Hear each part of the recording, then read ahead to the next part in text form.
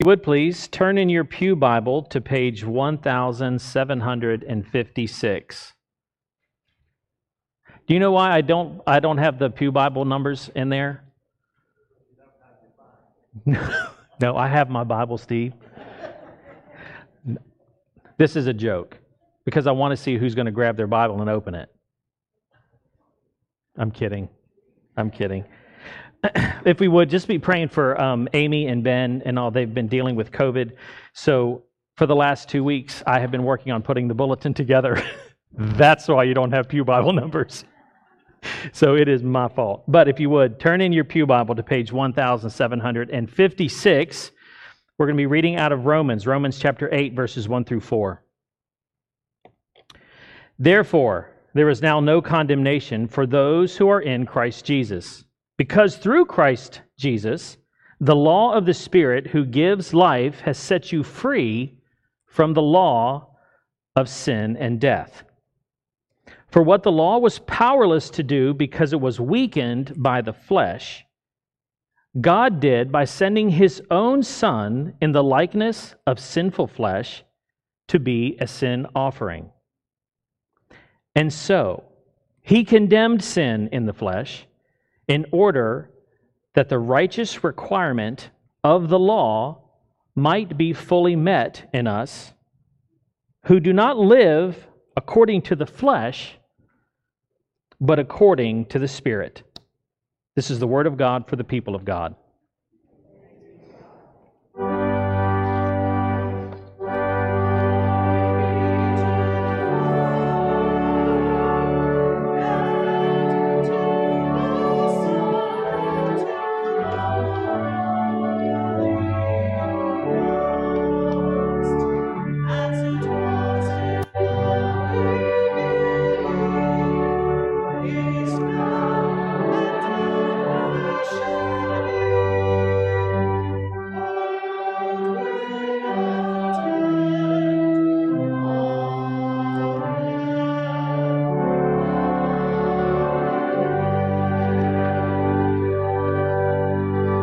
Thank you. You may be seated.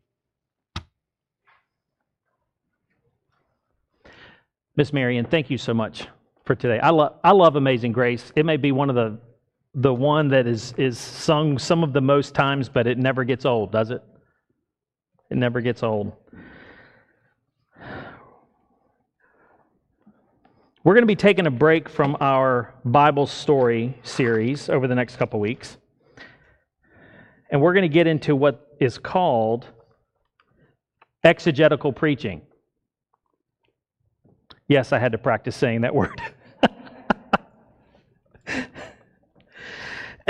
Exegetical preaching. It's something that I was taught over and over and over again, going through all of my schooling. But here's what it means. It's when you walk through a passage of Scripture, verse by verse, phrase by phrase, at times word by word, to really understand and get the grasp of what God is saying.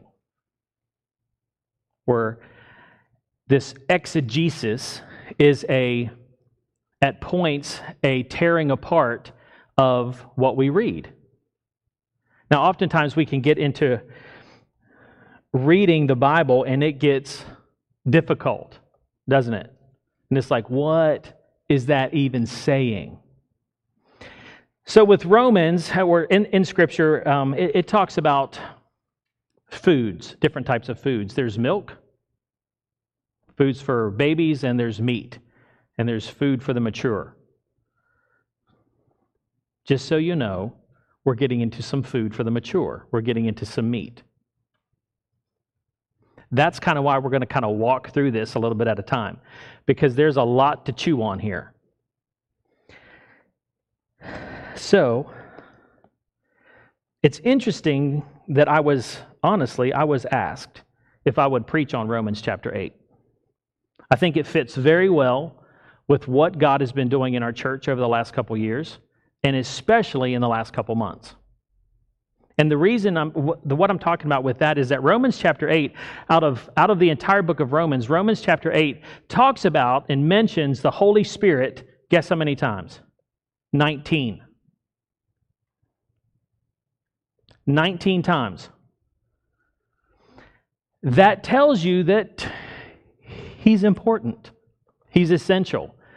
At the same time, often in church, we talk a lot about God and we know who God is. We talk a lot about Jesus and who Jesus is. But then there's this Holy Spirit. Not sure what He is or what He does, or so we just kind of sit Him off to the side. He's the third person of the Trinity, but Paul really gets into who the Holy Spirit is. Not just who He is, but what His functions are. And that's part of what we're going to be diving into. So, I'm going to ask you, as your homework, read Romans chapter 8. Okay? But also read Romans 7 and 9. Grab the context of what Paul's talking about here. Don't just look at it as a single chapter, but look at it from 7, 8, 9. Now, if you're really bold, start at 1. Go all the way through. But you're going to run into things that you don't understand.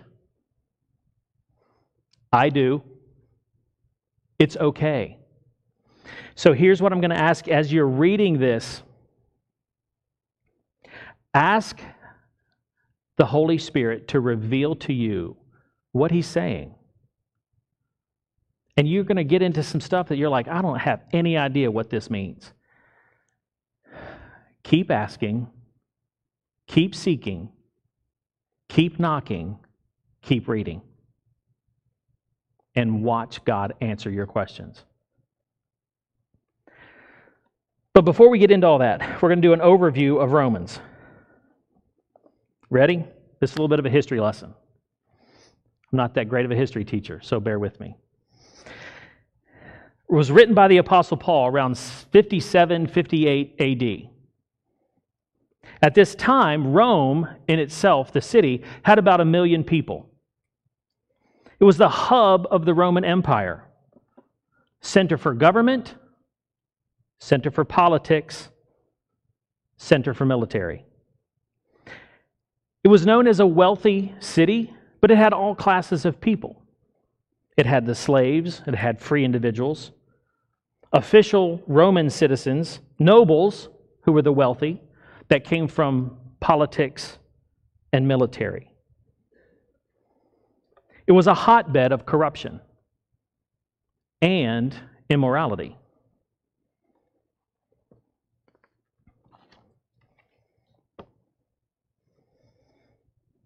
It was steeped deeply in religion, heavily influenced by Greek mythology and the imperial cult. Now, the imperial cult is when you worshiped the emperor as he was deity. Heavily steeped in both of those. Most inhabitants were polytheistic.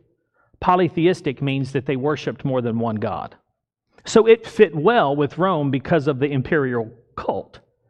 The emperor wants to be worshipped, and as long as you're worshiping the emperor, you can worship other gods, that's fine. But as long as you're worshiping the emperor. They also worship many demigods. Demigods. Gods, demigods. What that means is, if you know some about Greek mythology, they had so-and-so and so had a son and daughter, and it was X. Thor was the son of a god, so he was a demigod. Okay? But the whole concept of religion within Rome was that if I needed something, then I would search through all of these religions and find the god of X. And that's who I would worship.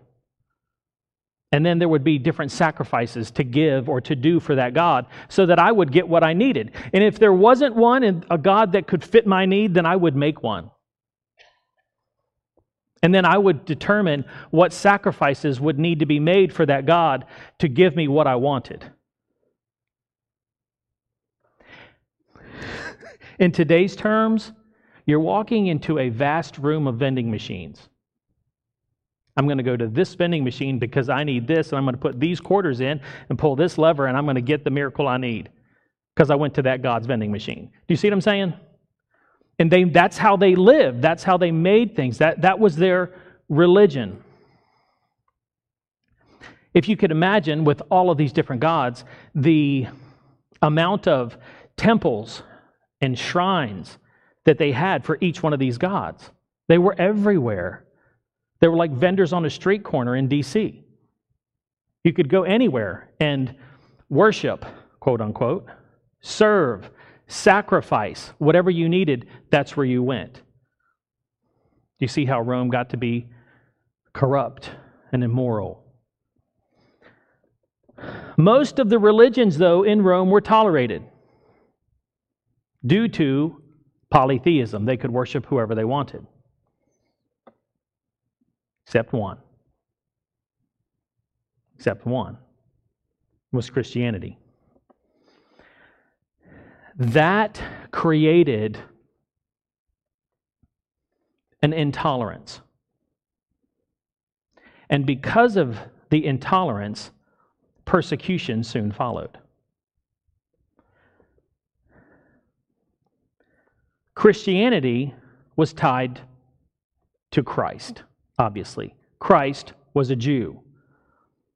In AD 49, Claudius, the emperor, decided that he was going to ban all Jews from Rome. So that's what he did. He made the law, they all had to leave. And they did. That lasted for 5 years until Claudius passed away. Once he died, then Jews came back to Rome.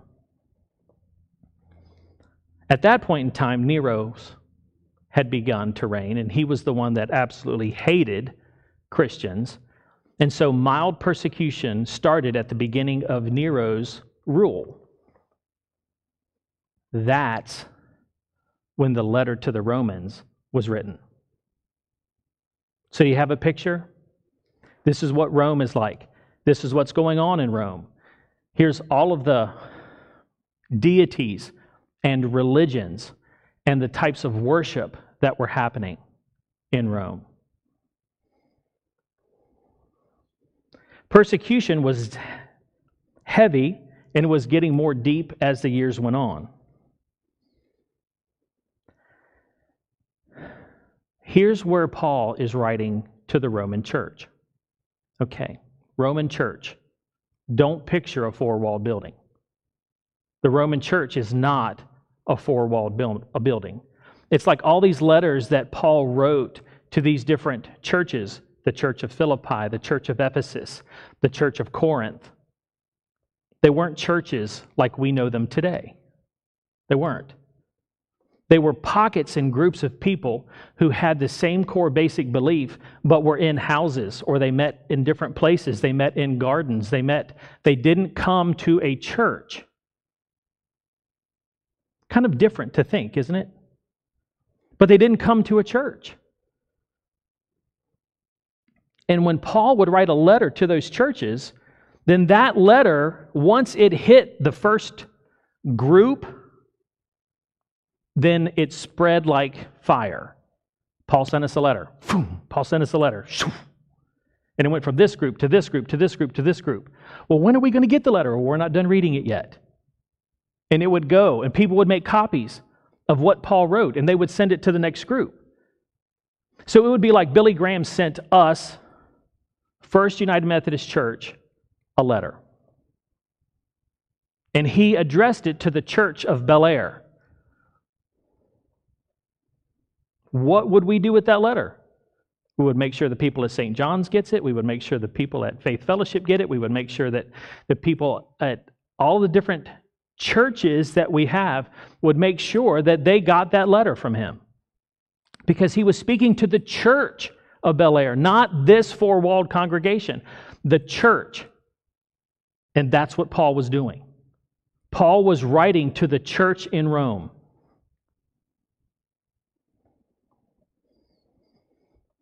Neat picture, isn't it?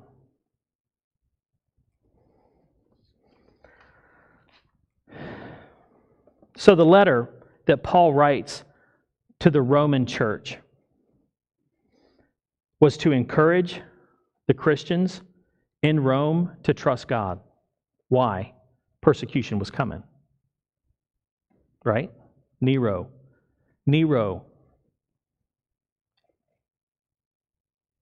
was a bad guy, and he murdered Christians.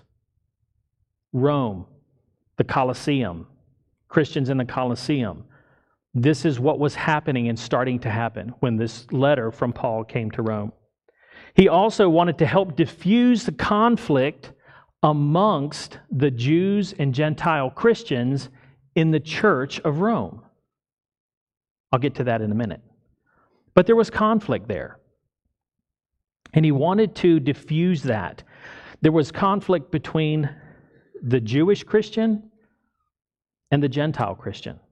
There was conflict between the old law and grace. And Paul wanted to address that. But he also wanted to teach them about a new life in the Holy Spirit. In chapter 8, here's a breakdown of chapter 8. First, we are not condemned. That's point 1. 2, there's an internal spiritual conflict that we deal with personally, each one of us. Third, we are adopted as heirs. We're adopted into the family of Christ.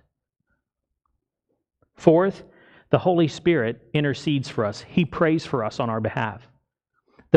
In chapter 8, he even talks about that in our groanings, that the Holy Spirit speaks to God for us. Have you ever been to a place where you don't know what to pray and your heart is aching and hurts so much that you can't even think of what word to come out of your mouth? You ever been there? That's the groanings that Paul is writing about here. And when nothing can come out here, the Holy Spirit that lives in you is already interceding at the very foot of the throne of God, talking to Him about what you're facing. Amazing, isn't it? Fifth, all things work together for good. Sixth, we're secure in Christ. And seventh, we are conquerors. That's chapter 8. And we're going to be working through this over the next couple of weeks.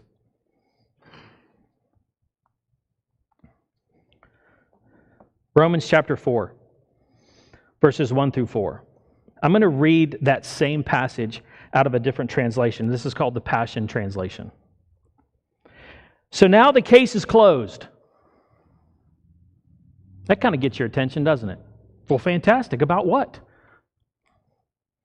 There remains no accusing voice of condemnation against those who are joined in life union with Jesus. That first verse speaks volumes about the spiritual battles that many of us face.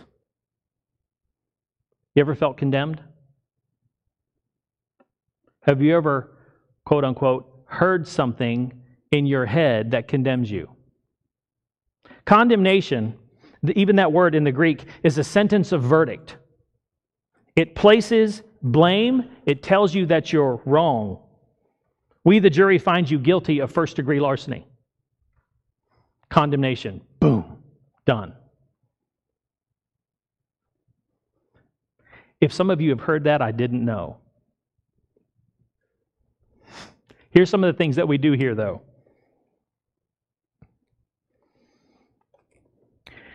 You are to blame for the way things are going in life. All your bad choices have put you on this path, and you're never going to recover. Your past will not allow you to go any further than you are right now. Here's something else that you may have heard. There is no hope for you. Also, you've done something wrong, and you're never going to amount to anything. Some of the things that we have heard in our minds about us. Condemnation. Again, church, I ask you, have you ever heard that before? Have you ever felt condemned? That is the enemy speaking to you. That is the spiritual attack that we face. One of many, but that is one of them. And Paul is addressing it right here. And he's letting us know that the case is closed. There is no condemnation against those who have been put into a life union, who have received Jesus Christ as their Savior and Lord, believe that He died on the cross for your sin, and you have accepted Him into your life.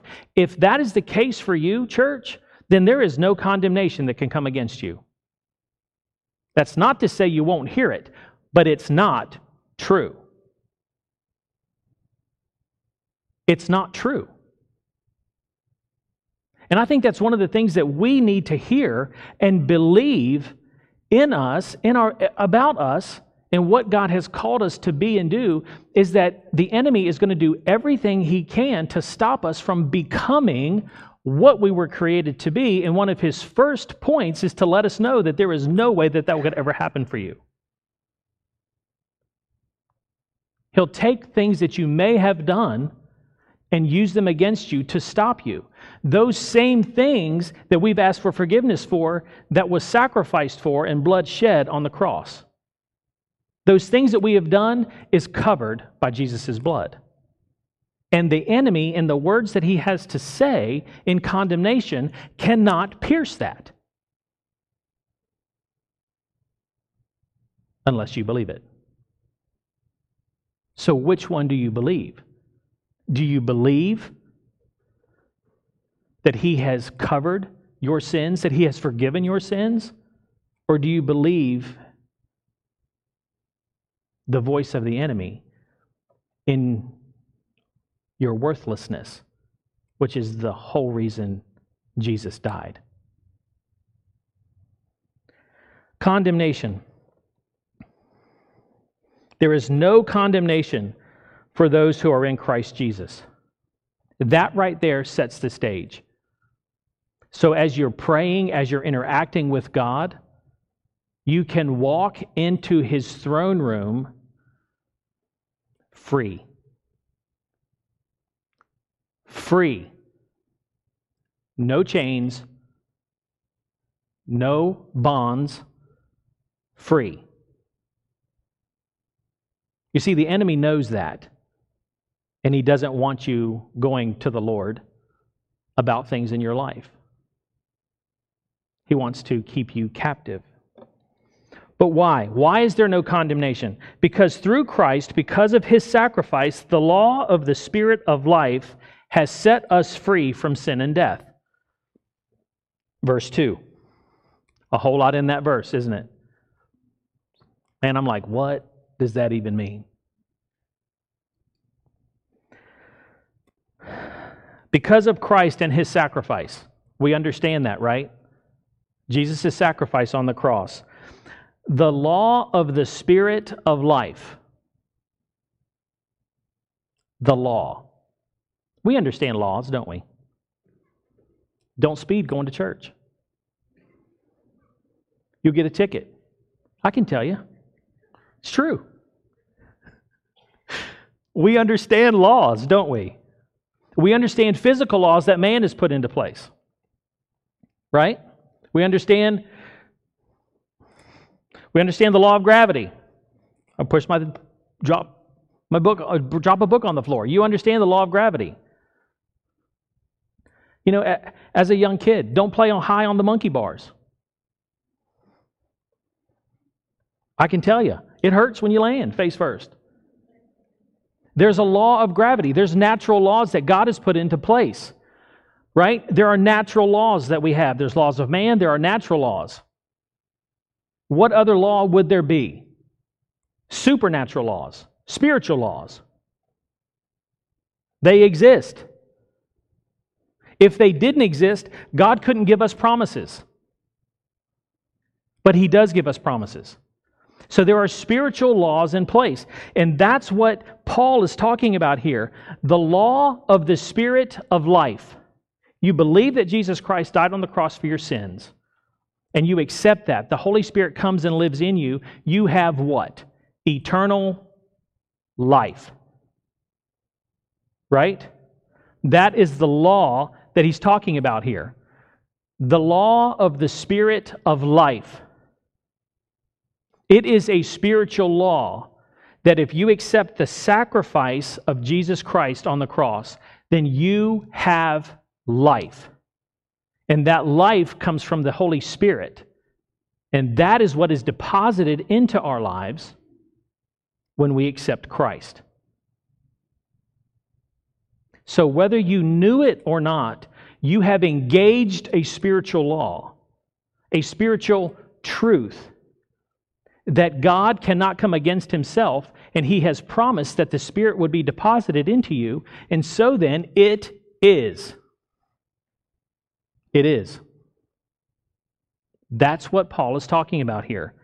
He's saying that because of Jesus' death on the cross, the spiritual law that God put in place of the deposit of his Holy Spirit of life is yours. It is yours.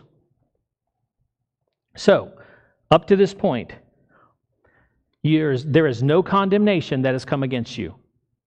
The Spirit cannot condemn you for anything. Second, you have engaged the law of the Spirit, and life eternally is now in your heart.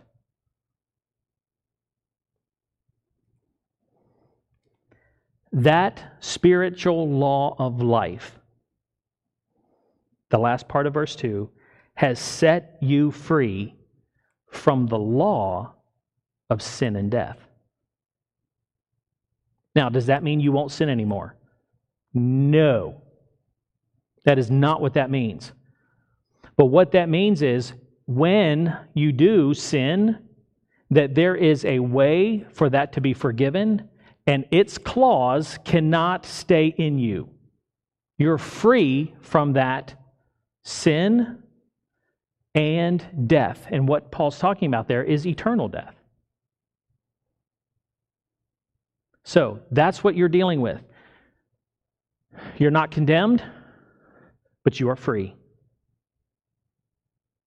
And it all is because of the cross.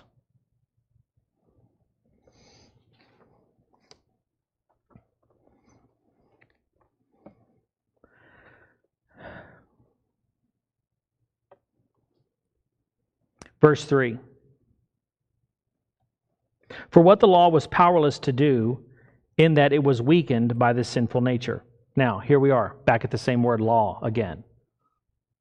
That word law that he's talking about is Moses' law, the Old Testament law.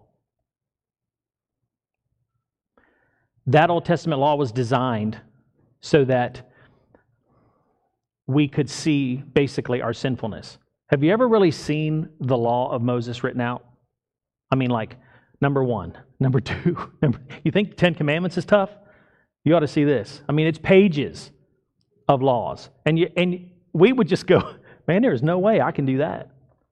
That's the point. That's the point. Our flesh, in all of our striving, could not keep up with that law. So God sent his son Jesus as a sacrifice. The symbol of the sacrifice of what happened in the Garden of Eden. Adam and Eve sinned, right? And then they knew they were naked and they had to be clothed. What happened? God killed one of his creations and gave them skins to wear, the first blood sacrifice to cover sin. Is the same of Jesus dying on the cross. So what the Bible calls our flesh, our human nature can't keep up with the law that was written for Moses.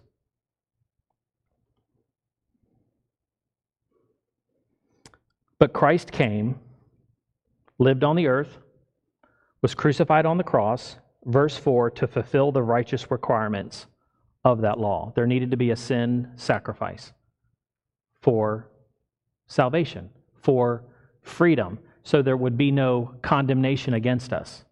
And that's who Jesus was. But Jesus did all of those things, the end of verse 4, to live according, that we would not live according to the sinful nature, but according to the Spirit. the Spirit that was deposited and lives in us. That we don't go with our gut. Because you know what? Our gut is used by the enemy, and it will lie to you, and it will send you down the wrong path. But you live by the Spirit. And what it's talking about there, as far as according to, we don't live according to our sinful nature. That word according is literally means to walk after, to follow after. Well, Ian, I want you to go, okay, well, I'm going to follow after this. When the Spirit is going, okay, Ian, I need you to go over here. Well, I need to walk according to that. I need to move according to that. I need to follow His lead. Not this, but this. Because of that.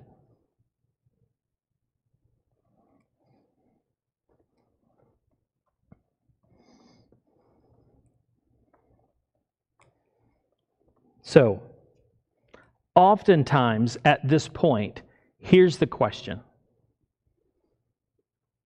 How? I get what you're saying. I understand that the Holy Spirit lives in me. I understand that there's the enemy that's trying to condemn me or take me down the wrong path. But how do I follow this? How do I walk according to the Spirit that lives in me? How do I understand and know when He's talking to me? Trust me, we're going to get there. Not today, unfortunately, but we're going to get there. But the point of what Paul is getting to now is, even with these Christians, is to go, look, there are two directions. One leads you into a life of condemnation and sin. The other leads you to abundant life and purpose. But see, Paul starts all of this, and he's talking to the Romans, right? And he says, there's no condemnation among you. Well, here's one of the things that we need to remember. Do you remember when I told you that Claudius didn't like the Jews and he wanted them to leave Rome for 5 or 6 years? That happened, okay? And when the Jews left, there were two types of Jews. There were those who were living according to the Old Testament law. Okay? And then there were those Jewish Christians who were living according to what Jesus had been teaching, and they accepted Jesus as their Savior. So here you have the Roman church, right? Remember, not the four-walled building, pockets of people in houses and gardens, but you have the Roman church, and all of a sudden the Jews had to leave. And they left their church. But who was left? The Gentiles, the Gentile Christians, who had no background or idea on how the Jewish religion worked. They didn't understand the sacrifices, they didn't understand the festivals, they didn't understand all of the things that would need to take place in the Jewish church, in the Jewish religion. They had no idea. So part of their church is gone. But then the Jews could come back. And they did, and the Jews came back. The Jewish Christians came back after 5 or 6 years, and they walk into their church, and they're like, okay, what's going on? Now, let's make it real today. Those of you who've been in this church for quite some time, and you know and you see how our church works, and you see the traditions, and you see the bulletin and how things move, and the kind of music that is played, the way the pastor is, everything, okay? But now you need to leave for 5 or 6 years. And while you're gone, there's going to be other people who've never been inside this church that are going to start coming. And they're going to have ideas on how the music should be. And they're going to think about, you know what, let's change this about the flow of the service. And let's do this and let's do that. And then 5 or 6 years later, you guys can come back. And you sit in the service for the first time. And what you knew isn't anymore. what would you think? Other than I need to go to a different church. It would be different, wouldn't it? Oh man, hit the brakes. I'm not so sure about this. I think we need to get back to the old. And I'm not saying it's bad. I'm just saying these are our thoughts, aren't they? Well, what about, there was nothing wrong with singing from the hymn? No. The hymnal? No. There's nothing wrong with that at all. Well, we don't pray like that. You know, where's the incense? Why don't you light the candles anymore? Why don't you? There's nothing wrong with that. No, there's nothing wrong with that. We just didn't know. Do you see the conflict that can happen within the church? That's what was going on in the Roman church, where there were Gentiles who had no past in church at all. They were like, what is the Lord's Prayer? I've never even heard it. What does it mean? He had a prayer that He gave us? So you have these two worlds that are coming back together, yet moving towards what God intended and how He wanted to grow and teach His kids, His heirs, as we'll get into. That's the conflict.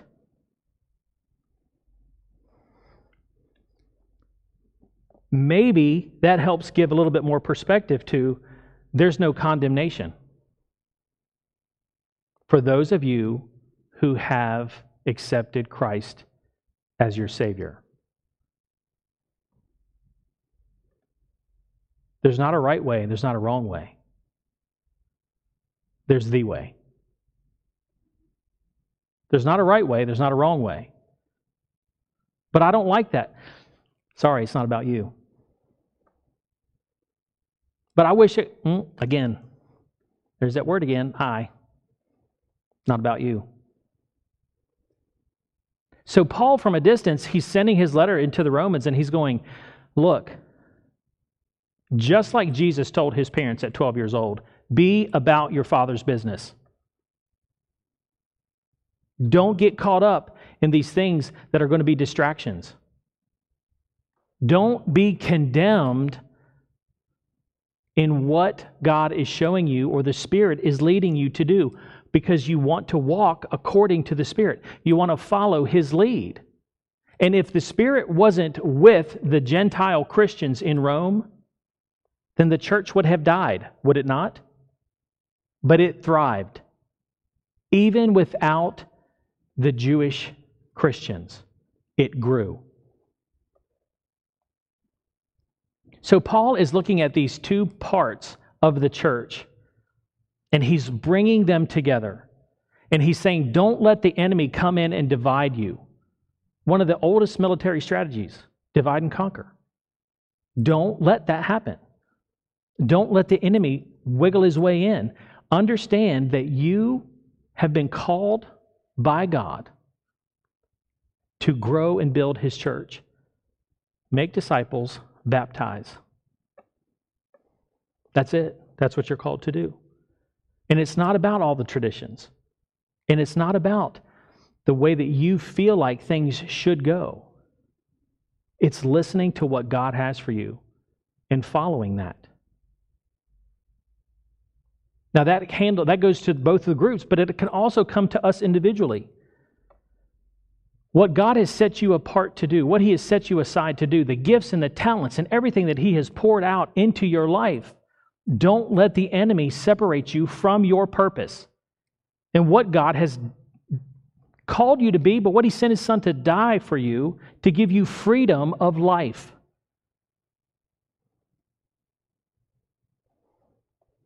Paul, the first verse, cuts the enemy's legs right out from underneath of him. There is no condemnation for those of you who are in Christ. There's none.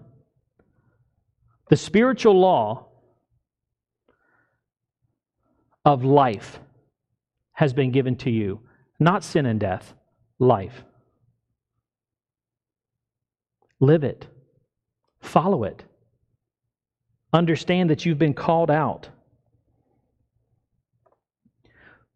That word according, it talks about walking in a way, but it also means another word, progress. To progress forward. And that's the invitation. To not be condemned by what the enemy puts in your head, but to move forward in life by the power of the Spirit so that you progress further in your growth. Remember, I talked at the very beginning, it's about mature. It's about being mature. And this is a way to do that, is to understand and realize and recognize the attack of the enemy when there's a condemnation that comes against you. If there's a condemnation that comes against you, there is no condemnation in Christ. Now, I say it. Do you know why I say it? Because Jesus has said, to the mountain that's in front of you, speak to it and it will be moved. In Proverbs, it says that words have the power of life and death, do they not? That's why I speak it. Is because I believe I've been told to. And we've all seen when we have said something, good or bad, we've all seen when we have said something, the effects of it, have we not? And if that happens in the in the physical life, imagine the impact of it spiritually. Remember, we're living in two worlds here, the physical world and the spiritual world. So no condemnation has come against me. My Savior is my deliverer. And it seems weird. I know. It seems odd. I know. It's like, so yesterday, we're at Allen Pool in St. Clairsville playing with the kids and stuff. Of course, I'm on a lounge chair. I'm just exhausted, falling asleep, and I just, in my heart and mind, I hear God's like, you want to talk to me? I'm like, yeah, man, I'd love to. Get on your knees. God, you see where I'm at, right? Absolutely, get on your knees. Yes, sir. Face buried in the lounge chair, waiting for him to talk to me.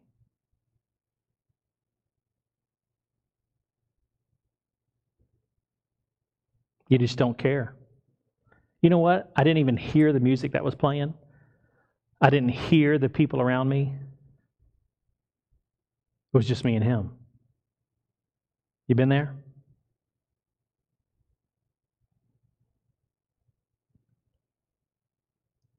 Be bold.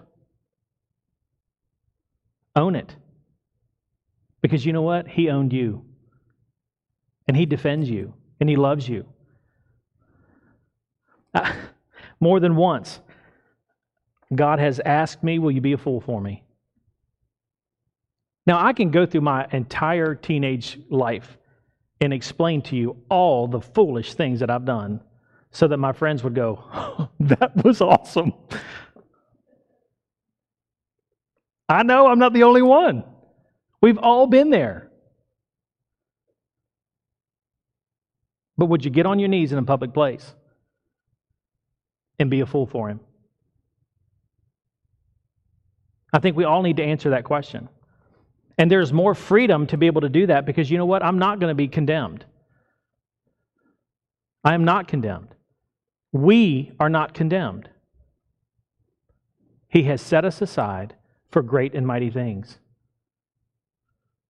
So do not let the enemy have power over the magnificent creation that you are.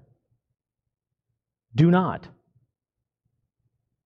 He has designed you and created you for something absolutely magnificent. Each one of us. And the enemy, in his desire to steal, kill, and destroy, is looking to take that from you. And he has no right. He has no right.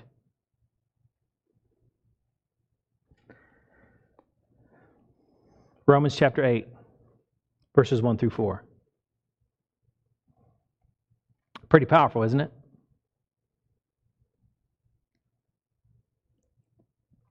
It's like a steak. It's a lot to chew on, isn't it? Yes. Yes, it is. Here's one thing that I would ask. If you have questions or thoughts, send them to me. Because you know what? I am learning just as much as anybody else. And if there are things that are on your heart and mind that you see or you don't understand or you have a question about, send it to me. Let's just learn, and let's learn from this. But understand and know the enemy is here to condemn you, and the Spirit lives in you to give you life. Father, Lord God, I thank you for this day that you've given us and your blessings upon us. Father, I thank you for this passage. I thank you that there is confirmation in our hearts that we are free. Father, not free to go out and sin, but free to follow, and that we are not held back. Father, I thank you for revealing the lies of the enemy today. And Father, I pray for each one of us that as we go through this week, that you would give us insight and wisdom and discernment to see what the enemy is doing and to hear and identify the voice that is looking to bring destruction to us. Father, but we also hear you speak life, and that your Spirit wells up within us and gives us direction. Father, thank you for loving each one of us, your children. And Father, I pray, like I did earlier today, I just ask that our love for you deepens. Father, meet us where we are. Strengthen us. Father, forgive us. And give us the power to walk according to your Spirit. We ask this in Jesus' name. Amen.